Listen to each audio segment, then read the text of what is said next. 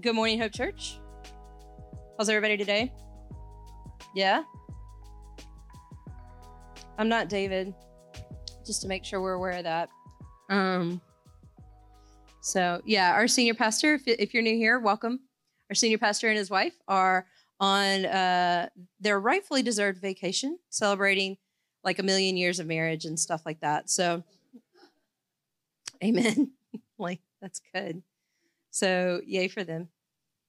All right. So, you get me, if that's okay. Yeah? Yeah. All right. I do wake up on mornings I'm going to speak, and I'm like, everyone in that church loves you. Everyone in that church loves you. Everyone in that church loves you. I don't care if it is. I just need to say it over myself. But thank you. That's kind.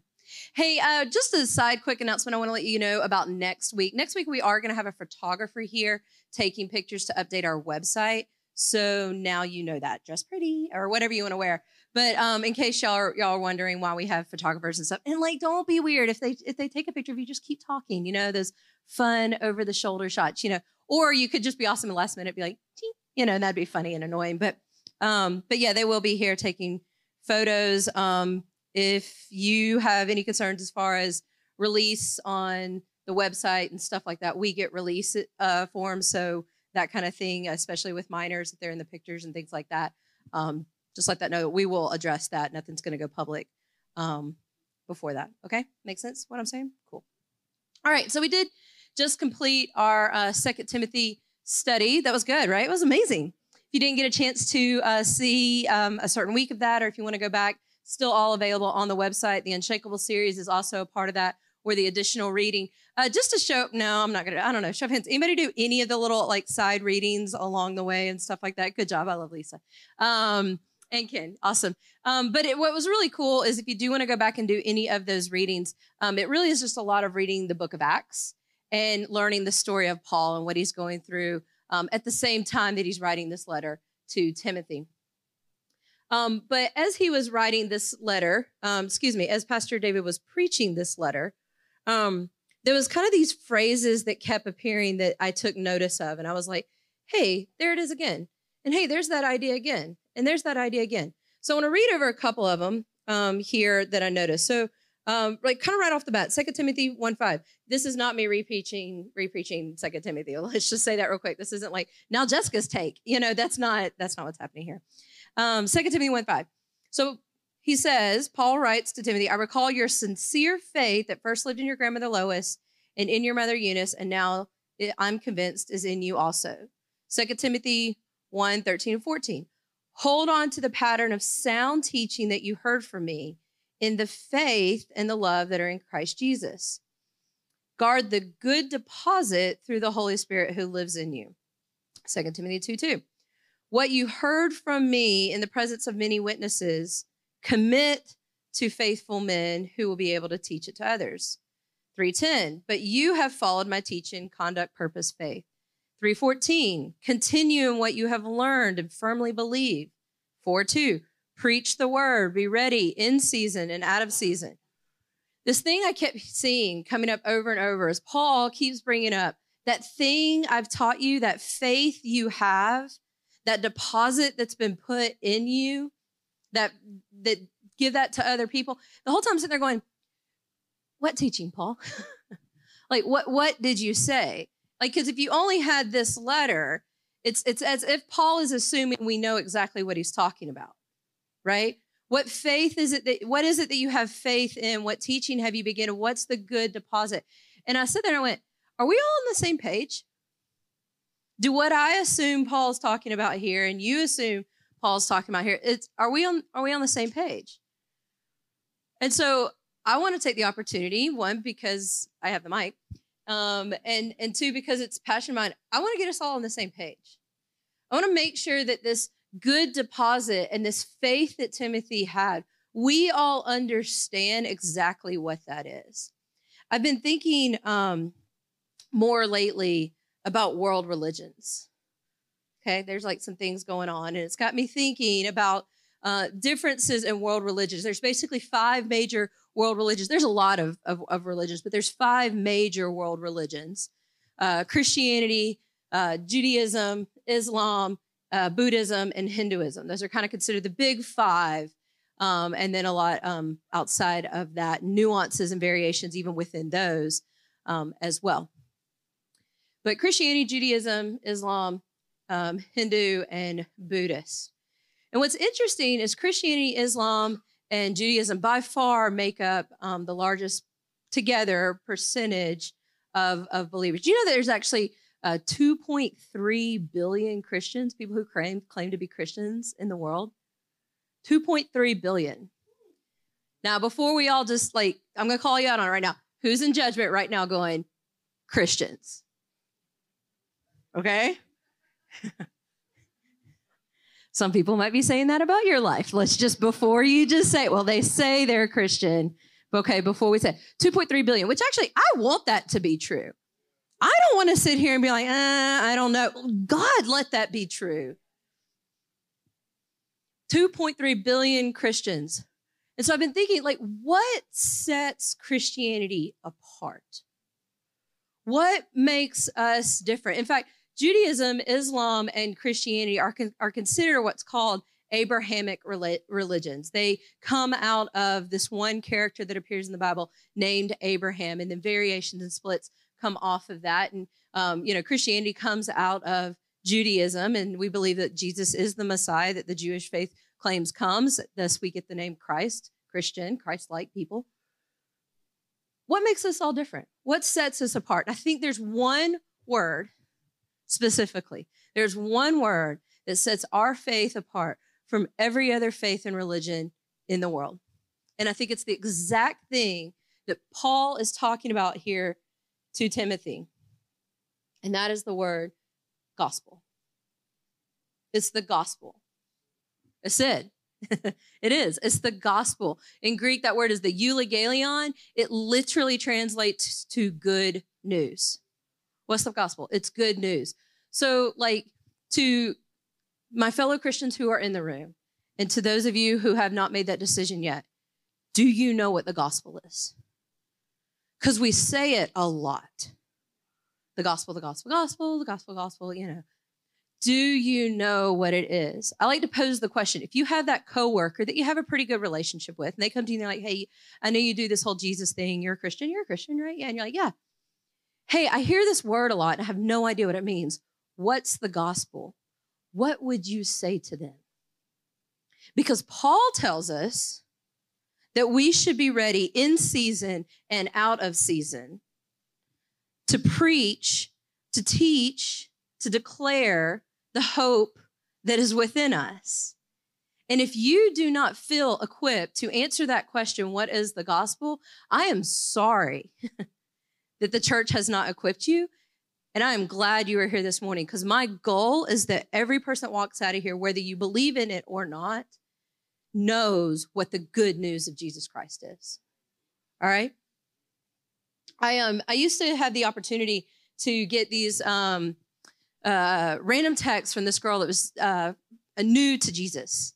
She had kind of recently graduated high school. She had put her faith in Jesus, and she'd pop up with just these, out of the blue questions, incredibly great questions about God and faith, Christianity, and Jesus. And one day I'm sitting on my couch and I get this question from her, and she says, is Christianity a religion?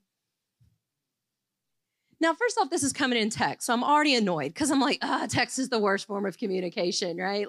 Nobody reads text the way that I write text, and I fat thumb it too, and so I very much just say wrong sentences all the time in certain text messages. But I was sitting here going, okay, yes, technically Christianity is a religion, right? Let's quickly define religion. Religion defined as a belief in and worship of a superhuman controlling power, especially a personal God or gods. Okay, that is the worldly Webster. So is Christianity a religion? Yes. Don't make it weird, Christians. And yes, it's a religion. When people are asking, yes.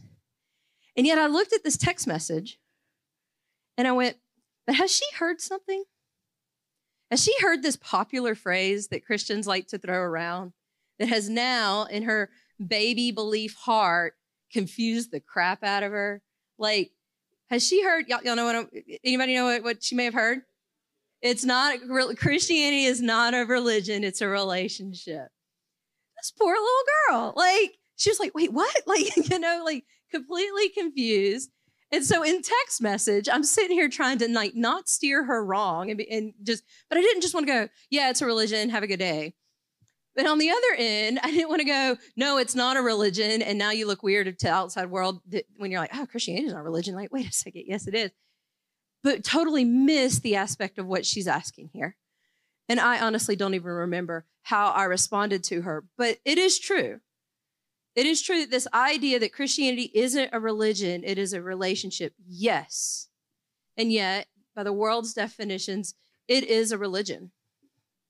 So what sets us apart, what makes us different, that being the gospel. Paul writes in Romans, first chapter of Romans. Can I hear it for the Tuesday night home group that read all through Romans in a year? Yeah, it only took us a year, you guys. I don't know if that's good advertising for people to join the home group. They're like, okay, thank you. Yay, housemate. Romans 1, 16, 17. Paul writes, did I not put that in there? Oh, that's really important. If you can find it, that'd be great, but I'll read it for everybody. Romans 1, 16 through 17 says, for I am not ashamed of the gospel because it is the power of God for salvation to everyone who believes, first the Jew and also to the Greek. For in it the righteousness of God is revealed from faith to faith, just as it is written, the righteous shall live by faith. All right. One more back, 16. Yeah, for I am not ashamed of this good news, the gospel. Maybe the NLT, but I'm good with it too. Because it is the power of God for salvation to everyone who believes. So we're going to break down this scripture as our definition of the gospel. We're going to do it in 4 points. All right? You ready? You good? I really can't see you. It makes me so sad. Thank you. Point number 1. The gospel brings salvation. I'm not ashamed of the gospel, for it is the power of God to bring salvation. So the first question you have to understand in knowing what the gospel is, salvation from what? Okay? And I think there's 2 things that the gospel saves us from. The first one, what do y'all think the gospel, you can answer to me. We can do this style. I like it better. Where are we saved from? I see a hand. Is that my boy? Go, DJ. Oh, it is. It's ourselves. We are absolutely saved from ourselves. What else? Hell. Hell. I heard it. Yeah, hell. Those are basically the 2 answers. Exactly right. Good job. 10 points, like to each of you. You can cash them in with Pastor David later, those points. Hell. Here's this question that comes from the world. If a God is so loving, why does he send people to hell? That question completely questions the character and nature of God's love and completely ignores his justice, his righteousness, his holiness, his purity. And it says that those things are mutually exclusive. He can't be loving and also those things, because by my definition of loving, this isn't love to send people to hell. So let's break down that question real quick in case you run into that. God does not send people to hell. God created hell to punish sin. Sin breaks people, destroys people. Here's the thing. God is so pure, so holy, so loving, so justice, so good, so grand, that he can have no part from the opposite of that. He can have no part with sin. He can have no part with evil and darkness. I don't want a God that kind of hangs out with evil. Do you? I don't want a God that hangs out even with white lies. That's not a holy God. That's not a completely other and separate God. I don't want a kinda just God. Oh, he punishes the rapist, but he won't punish the white liars. And we make those stark contrasts, but there's still sin. You know, he'll punish the murderers, but he won't punish those who have hatred in their hearts, because that could be allowed. No, I need a completely holy other God. And what do? Why does he save us from ourselves? So what he does is he separates himself from sin. He created hell to send sin. And we go, I'm going with them. We choose to separate ourselves from God. We choose to send ourselves to that place and call it hell, call it eternal separation from God, call it what you want. This is not a whole doctrine debate on hell in and of itself. What I'm saying is God separates himself from evil and we choose to partner with it. We go with it. So a loving God sends sin to hell and we buy a ticket to ride along. But the gospel is the power of God to save us from ourselves, as DJ says, and snatch us out of hell. Make a way that he looks at us and he goes, while we were still sinners, Christ died for us. While we were enemies to God, while we choose to complete affront and said, yeah, all that goodness, all that righteousness, all that glory that you want to give, we're going to choose darkness, decay, evil, brokenness, selfishness. We're going to break ourselves. We're going to break each other. And then we're going to blame you for the result. That's the lie the enemy has gotten the world to believe that Christians believe. I don't believe that. That is not the gospel. The good news is that Jesus saves us from that. The lie the world believes about Christians is God as a punisher of people. He's a punisher of sin. People choose sin. So I want to help these questions people get. It's called apologetics, but I want to help, when that coworker asks, why, tell them, break that down for them. Is that if God is so good, I don't want to Dylan did a great illustration. We're kind of going through this with their students. He did a great illustration, and he offered the student a brownie. This is a really good brownie. But wait, before you eat it, there's a little bit of poop in it. But just a little. The rest is good, pure chocolate. Okay? Join our youth ministry. It's all about poop. It's great. No, it's just a squirt. That's what he said. Just a squirt. Okay? But I hope you have that illustration, because that's what we kind of want God to do when we want people to let good people go to heaven. Just a squirt. Just a little bit of sin in the perfect. That makes no sense whatsoever. Romans 3:23, for all have sinned and fall short of God's glory, of God's perfection, of God's standard of what he can be associated with. For all have sinned. Romans 6:23, for the wages of sin is death, but the gift, the free gift, mind you, of God is eternal life in Christ our Lord. A wage is what you earn. Who here is going to take a job and not know what it pays? Probably the 16-year-old kid who's got their first job. They come home what does it pay? You're oh, no. And you're I missed it. Okay, new teaching moment, right? But nobody takes a job without knowing what it pays. You know what an unloving God would do? Not even tell us that death is associated to sin. Just let us eat the poop brownie. Right? Let us just go about our business, choosing our pride, choosing our selfishness, choosing our hatred and anger towards others, choosing unforgiveness, choosing murder, and not even say, do you know that we're now separated? Do you know that me, God, the source of life, can have no part with you? You are now choosing death.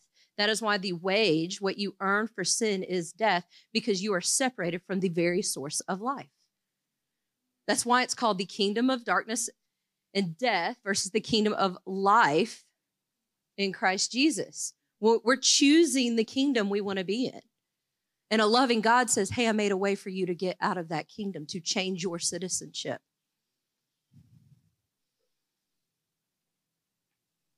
It is the power of God that brings salvation. Second point, the gospel is for everyone who believes. It says in here, first the Jew and then the Gentile, which was Paul's way of saying everyone. And to him, there were two people groups, Jews and Gentiles, Jews and not Jews. But what does it mean to believe? Believe in what? In Jesus. What sets Christianity apart is our good God got in our evil story, fixed the problem, and then pulled us out of it. Our perfect, holy, righteous, glorious God put on human flesh and became man, got down with us to fix it. Every other world religion says, get to me. Our faith says, I'm coming to you. Every world religion is man reaching up to God because it's in our hearts. It's eternity is in the hearts of all men. That's what our scripture says.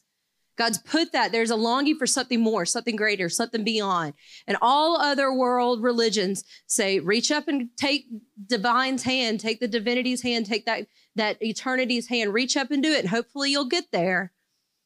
And our God says, you're never going to get here. Hang on a second. I'm coming. And he does it through the incarnation. God, Emmanuel, God with us.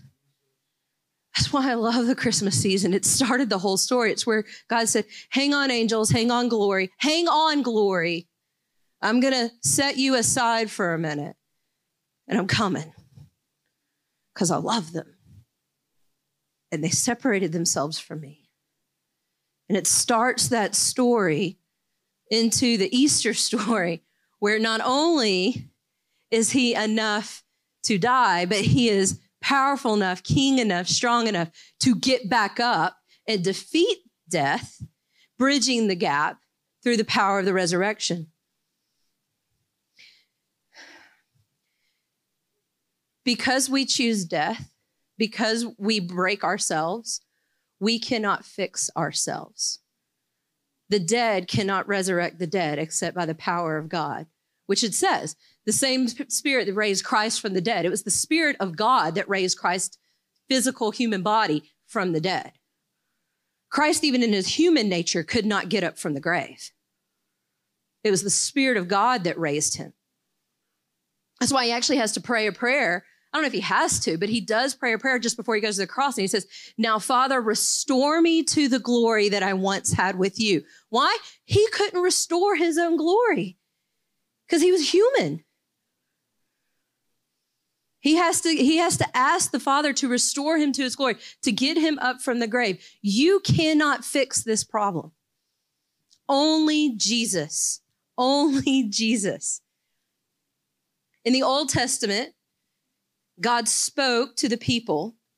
In the New Testament, God came to the people. That's why he's called the Word. Embodied, in flesh. In the beginning was the Word, and the Word was with God, and the Word was God. In the Old Testament, it was spoken. In the New Testament, it was lived out. He is the image of the invisible God. It's only Jesus. And this is like, there's this idea that all religions lead to the same path. All religions, ultimately lead to God. No, this is why Jesus says, I am the way, the truth, and the life. No one gets to the Father but through me. Why? Because all have sinned and fall short of the glory of God. And you can go to church, and you can pray, and you can tithe, and you can serve, and you can do all the things. But if you do not believe that Jesus plus nothing else is how you get to God, you've missed it. It is Jesus plus nothing. I want to say that again. It is Jesus plus nothing. That is the good news. Because if it was plus something, I'm going to mess it up. If it was Jesus and go to church, if it was Jesus and serve, if it was Jesus and love your spouse enough, if it was Jesus and don't be a jerk to your roommate when you had a hard day, if it was Jesus and don't be mad at your kids when they miss it again, if it was Jesus plus, if it was Jesus and don't drink again, if it was Jesus and don't sleep with that person again, like if it was Jesus plus, you're going to miss it. And somehow this lie has been made about Christianity that it's, there's Jesus, but you got to follow all the rules. then let's just ignore Jesus and go back to following all the rules. It's why it says that the cross is offensive and Jesus is a stumbling block. Because if you can't get over it being Jesus plus nothing, you're going to trip and fall all over yourself. The same faiths that came out of Abraham are still waiting on the plus. And I'm not trying to be accusive. I'm not trying to be aggressive. I'm not trying to be mean or offensive. But the cross is offensive. The gospel is offensive because it says you can't do anything. Good news. Good news. It's not on you. Good news. Good news. Jesus is enough. Are y'all tracking? Okay. Ephesians 2, 1 through 9. It's kind of long, but it pretty much just says the thing. And you were dead in your trespasses and sin, in which you previously walked according to the ways of this world, according to the ruler and the power of the air, now the spirit working in disobedience. We too, Paul's talking, we too previously lived among them in our fleshly desires, carrying out the inclinations of our flesh and thoughts. We were by nature under wrath as the others were also. So do y'all see that? They were under God's wrath because God had wrath against sin, not sinners, but sin, and they associated with it, right? So they were in the category of against God, separated from God. But God, amen, but God, who is rich in mercy because of his great love that he had for us, made us alive with Christ, even though we were dead in our trespasses. You are saved by grace. Thank you. He also raised us up with him and seated us with him in heaven, in the heavens, in Christ Jesus, so that in the coming ages he might display the immeasurable riches of his grace through his kindness to us in who? In Christ Jesus. For you are saved by grace through faith. And this is not of yourselves. It's a gift from God. It's God's gift, not from works. So why? No one can boast. No one can say, I'm a really, really good Christian. And that's what got me there. You know, there's the saying, it's like, you know, being, what is it? Oh gosh, it was in my brain. It was like, you know, standing in a garage doesn't make you a car any more than going to church makes you a Christian. You know what makes you a Christian? Being in Christ. It does. In Christ. Not being a Christian in church, but being a Christian in Christ. It's Christ plus nothing. Our students went to DNOW in March. Plug for DNOW. Dylan's already looking for houses and helpers for next year's DNOW. Talk to him. But DNOW is a conference that our students go to in March. It's locally here in Cherokee County, and we partner with churches all over Cherokee County with middle and high school students so that they can have a retreat away, but in homes hosted here in their local churches. And at DNOW this last year, they were presented the following question. Chris, can you put that up for me? This is the question our students were presented at DNOW. Maybe. Yes, it's going to work. Yay. All right. They were asked, how sure are you of your salvation? On a scale of 1 to 10, how sure are you?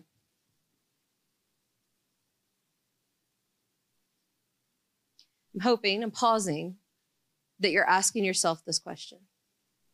How sure are you of your salvation?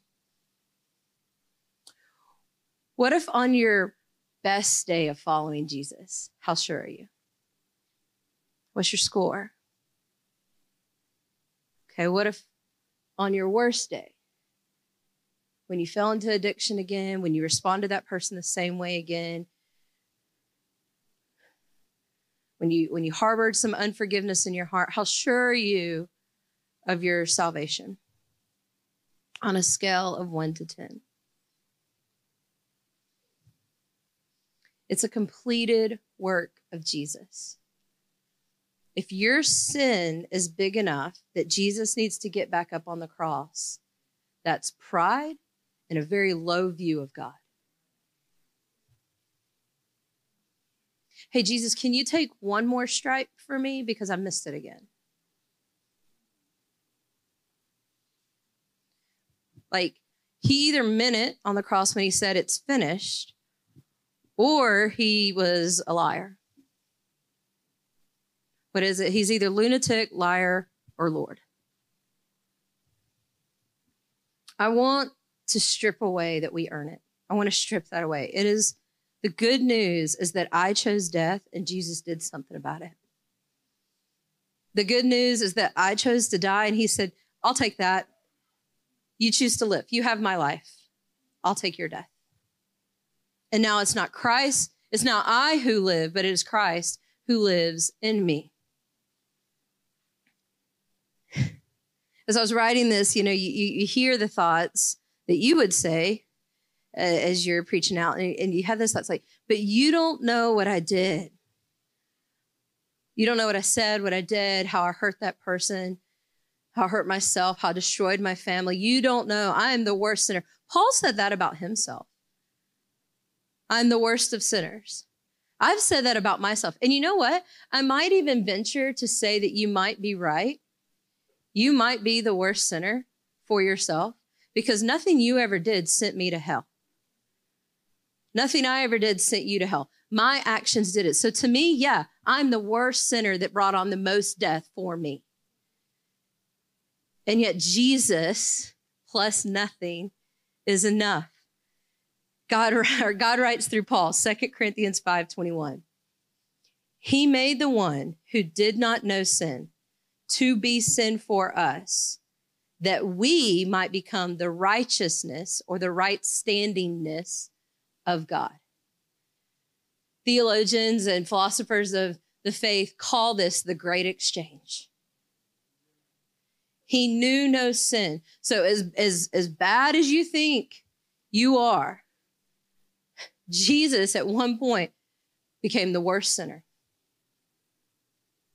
That's crazy for me to say. It stings my heart. But there's a moment where he took on the sin of the world, past, present, future, through the corridors of time. He became that within his body, within his person on the cross, so much more that the Lord looked away because he can have no part with it. I think that was one of the only times Jesus ever understood fully what those who do not choose faith in him would know, but with that full separation. You got to remember, he was fully God and fully man. And in that moment, in some weird mystery, he understood what it meant for the Lord to look away from sin after he took it on for us. It's Jesus plus nothing. And I could stop right here, but our next point's going to bring us in. Point number 3, the gospel is that the righteous shall live by faith. So where does this put works? Where does this put Christian living? I thought that there are Christian morals and there are Christian ethics. Absolutely. Absolutely is. Because faith looks like something. Faith looks like something. In Romans 10, Paul ties the two together. And he says, Romans 10, verse 8, on the contrary, what does it say? This message is near you, in your mouth and in your heart. This is the message of faith in Jesus that we proclaim. If you confess with your mouth that Jesus is Lord and believe in your heart that God raised him from the dead, you will be saved, because one believes in his heart, resulting in right standing with God, righteousness. And one confesses with the mouth, resulting in salvation.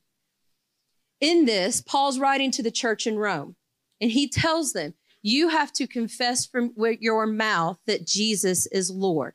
For them to do that in the city of Rome, for you to declare anybody Lord but Caesar, was a complete signed, sealed, delivered, you are going to death. All right? It's a complete allegiance in the wrong way. For you to confess that anybody with you, see how that's their life. It took, for them to say Jesus is Lord, they had to do that with their life on the line. They did not. Paul's not saying you get to get away with going, yeah, I believe Jesus died with my sins. Happy Easter. He's saying, no. In Rome, he's Lord. He's drawing that line. He's Lord.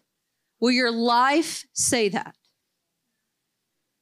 Will your life say, I believe that what he did is enough. Therefore, that love demands a response with my life. And he links the two up, that faith looks like something. It is not that I have to follow the rules to be saved. It's that I get to choose righteousness. I get to choose holiness. I get to choose God's ways. So tired of Christians being known what they're against than what they're for. You know what I'm for? I'm for a God that commands me to live in right standing with other people in him, to live in forgiveness and kindness, to seek him for joy and peace. Like that is a part of our faith. Those are promises in our life. The moral living, if you struggle with, I missed it again, I let God down, you struggle with this idea of losing your salvation, that's not what we're talking about in walking away from the faith. Jesus says that no one can take you out of my Father's hands. That includes yourself. When did we think we became so powerful that our sin all of a sudden negates the work of the cross and the resurrection of the tomb? I don't know what I said. Watch the message. When you believe in your heart, that is the faith. That is Jesus plus nothing. Are you saved? Yes, because I believe Jesus is Lord. Oh, you believe he's Lord? Then you submit it with your life. It's one and the other. When you say faith, you're saying Jesus is enough. You're saying that he is true God who died true death and through the power of God was raised from the dead. That's the faith. And then you confess with your mouth in your life. He is king. I love how Julie says it. He is boss. He is boss. He's in charge now. No longer my life, but Christ's life lived through me. Point number 4. And again, this one, when I started thinking about like what sets us apart from other world religions, this one, I was like, holy cow, how did I miss this? The gospel is the power of God. Okay, the good news of Jesus is absurd enough. God himself took on flesh, took our sin, gave us his life.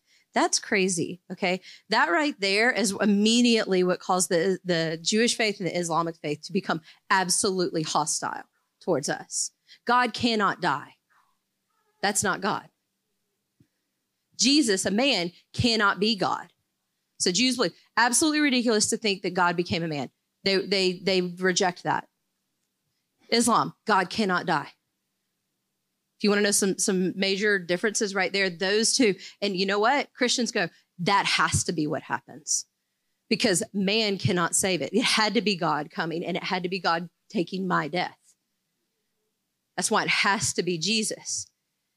But then the absolute craziness is then that God that we believe in comes and lives in us and empowers us to actually live his life. Every other faith says, follow all the rules, maybe you'll get there. And this one says, no, I'm going to come and help you. I'm coming down to get you. I'm coming down to empower you to live this life. Now, no longer, instead of it, I wanting those things, you start to have a churn in your heart. He actually puts his life in us. It says somewhere in my notes.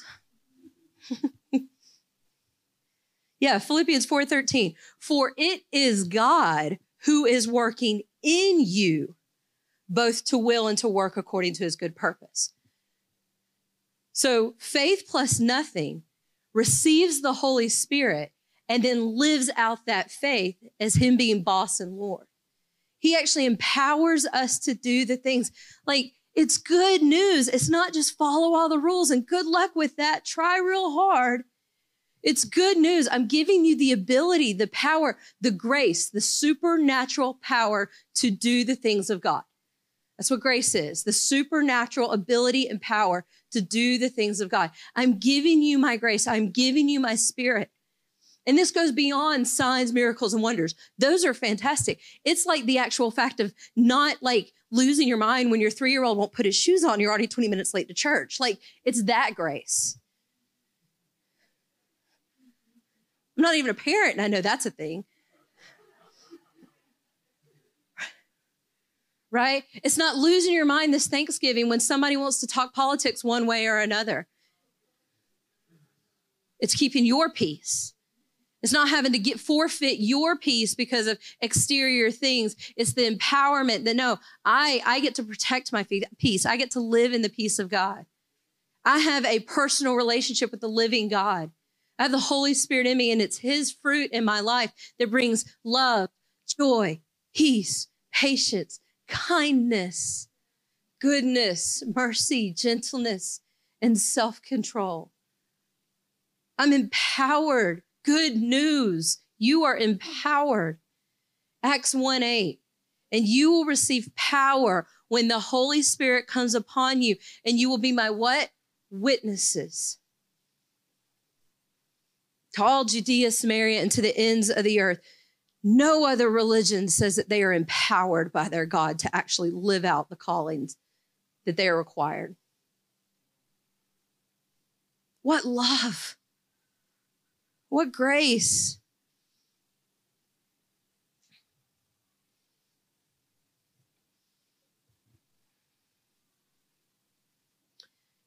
At some point, church culture became believe and behave. Believe what I tell you and behave like we tell you, and that will get you into the kingdom. And whether that be true, I mean, we know it's the lie of the enemy. We know it's the twisting of reality. I know all that. But somehow my heart even started to think that's church. That's godly living. Believe and behave. And I want to present the idea that if we behold the gospel, if we behold the completed work of Jesus Christ, it'll become behold and become. Look at him. Look at what he's done. Don't look at your sin anymore. Stop it. It's Jesus plus nothing. Look at him. And then we will be transformed into his image. We will become like him, and we will be his witnesses, his little Christ, his Christians in the world. When we look at him, I think we've gotten our eyes off of Christ, and we've done the plus everything else. And we've gotten this label on the world that's just the rules and what we're against and all that kind of stuff. And I'm not mad at the world for that. It's lies of the enemies, and we gave them reasons to think it. I'm going to own it.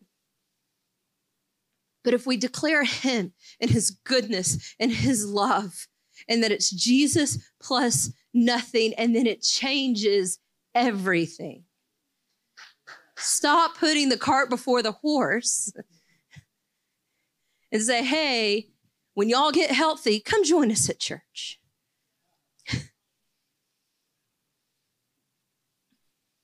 Titus, Paul's letter to Titus says it very similarly. I want to read it after a little different translation of the New Living. Once we too were foolish and disobedient. We were misled and became slaves to many lusts and pleasures. Our lives were full of evil and envy and hatred of each other. Can we just evil, envy, hatred of each other? Those are in the not good category. But when God, our Savior, revealed his kindness and love, he saved us, not because of the righteous things that we've done, but because of his mercy. He washed away our sins, giving us a new birth and new life through the Spirit. He generously poured out the Spirit upon us through Jesus Christ, our Savior. Because of his grace, he made us right in his sight and gave us confidence that we will inherit eternal life. This is a trustworthy saying, and I want to insist on these teachings so that all who trust in God will devote themselves to what? Doing good. These teachings are good and beneficial for everyone. Amen. So Eric, if you want to come back up, I want to take a minute because I presented 4 truths about what the gospel is. And I think those 4 truths could find us in one of these categories potentially. You could be in this room in possibly one of these 4 categories. So I want to invite you all to stand as we're each going to have a little altar moment with Jesus, right where you are. And hey, listen, the altars are open. If you feel like you need to come do work with Jesus and you need to come just right up here and talk to the Lord, the altars are always open at Hope Church. Can I just say that? But we can have an altar right there where you're sitting. So point number one, the gospel brings salvation. For the first time, you may understand that you are separated from God.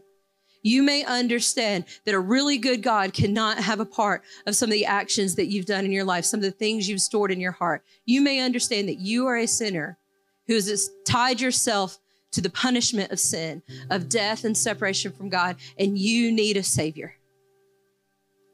If you are in that category this morning, all you do is you repent, which says, I'm not going to think that way anymore. I'm not going to ignore the fact that I'm a sinner anymore. I'm going to acknowledge my need from a Savior. And you place your faith in Jesus Christ. Category number 2, the gospel is for everyone who believes. These are for my Jesus plus people. I might have stepped on some toes because you might have gone, yeah, that's kind of me. I kind of thought, I know about Jesus, like I totally believe in Jesus, but I kind of had this thing that if I fell into that addiction again, or if I said that thing or treated someone that way, that I've kind of stepped down in my number category. These are the people that said, you know what? I wasn't a 10 when I just self-graded. Because Jesus is a 10. Faith plus nothing is a 10. 1 through 9 is that something else was needed. And so if you scored yourself anywhere there and weren't a 10, you're in this category. And you know what you do? You repent, you change, and you confess. You said, Jesus, you know what? I relied on something in addition to your completed work on the cross. But I believe you are enough, even for me, the worst of sinners. Group number 3, the gospel is righteousness that's lived by faith. Faith that Jesus is Lord. These are the people that maybe you believe Jesus died for your sins. You believe in your heart. You ask Jesus into your heart at whatever age, but you've not yet made him Lord of your life. And so you're not living your life in faith that he's Lord. You're living your life that in faith that he's good enough to die for me, but he's not good enough to lead me. That was me for 26 years. Absolutely, that was me for 26 years. Honest confession. Believed in Jesus as a little kid, but did not surrender to his lordship until I was 26 years old. What do there? You repent, you change, and you bow your knee of your heart and your life. You say, you're the boss. You get to make the calls. You get to make the shots. And I trust that you're for me. That you're good towards me, that all my days I will be pursued with his goodness and his mercy.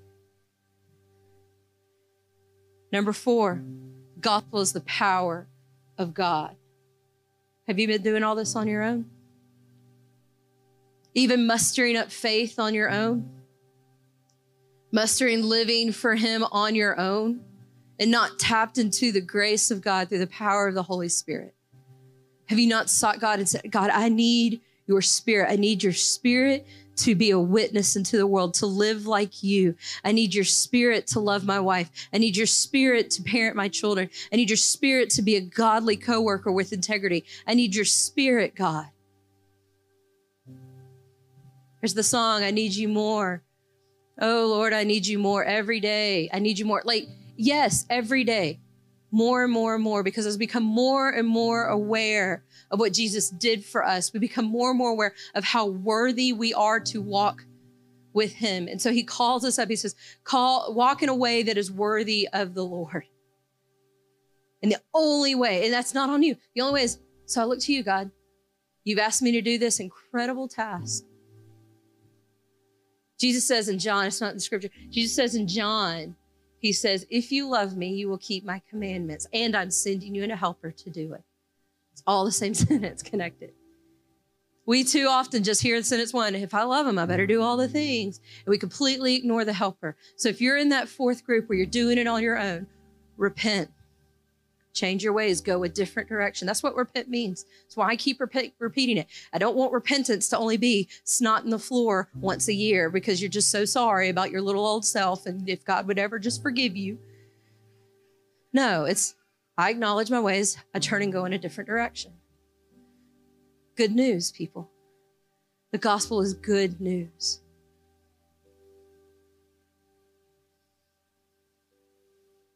Are you a 10 this morning? Are you sure that Jesus is enough?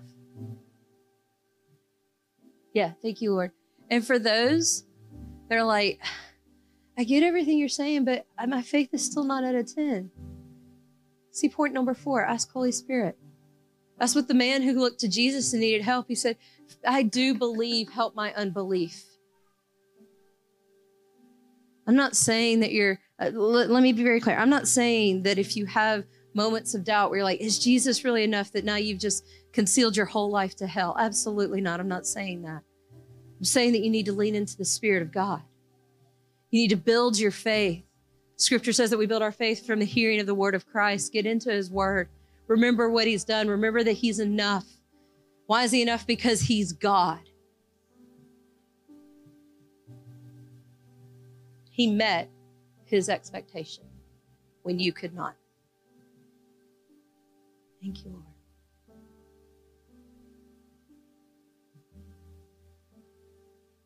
So, Father, God, we thank you for the gospel.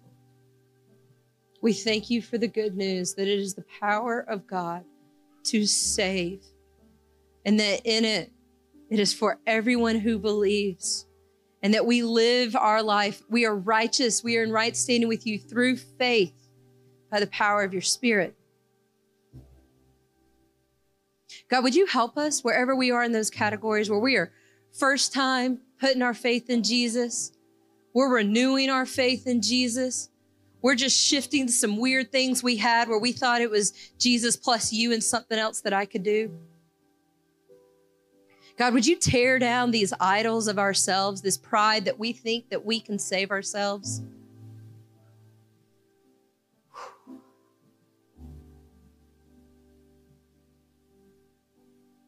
Just right now, just offer you to hold your hands open like you're receiving something. It's just a posture of prayer. Just acknowledge, Jesus, I need your salvation. I believe in you, Jesus, that you came, lived a life, died for my sins, was resurrected and conquered the grave. I believe that.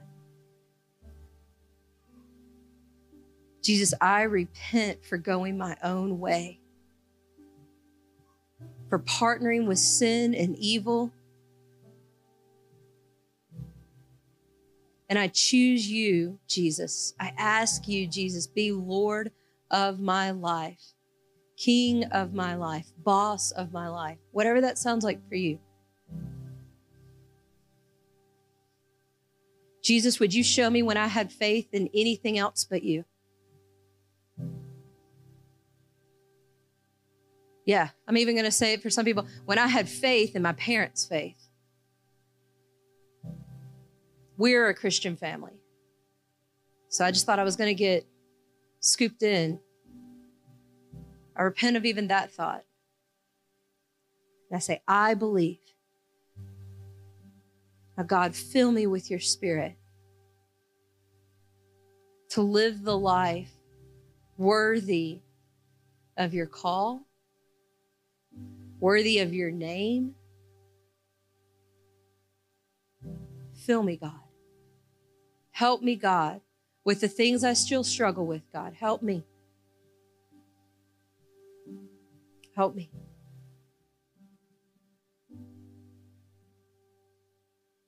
Put your hands on your heart, and we'll leave with this.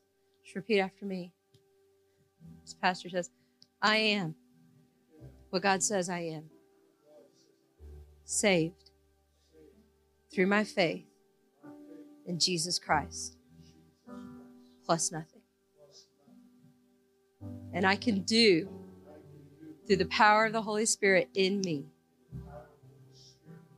what God calls me to do. I will be a witness to the good news of Jesus Christ to the world. Do you believe that? Apply your faith. Jesus' name. I bless you. I bless you all in the name of our Lord Jesus. I'd love if you have any questions about anything today, please come talk to me. Other than that, I love you all and you're dismissed. I didn't do tithes. I didn't do tithes and offerings. I love this kid so much. Hey, if you have a tithe and offering, if you could just, Big Stewart's in the back next to the bucket, if you could place it in that.